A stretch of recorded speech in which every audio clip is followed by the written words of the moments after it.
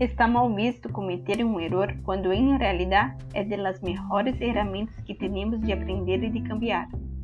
Sem ellos e suas consequências, muitas vezes nos quedamos estancados, não arriesgamos, não evolucionamos e, portanto, não crescemos.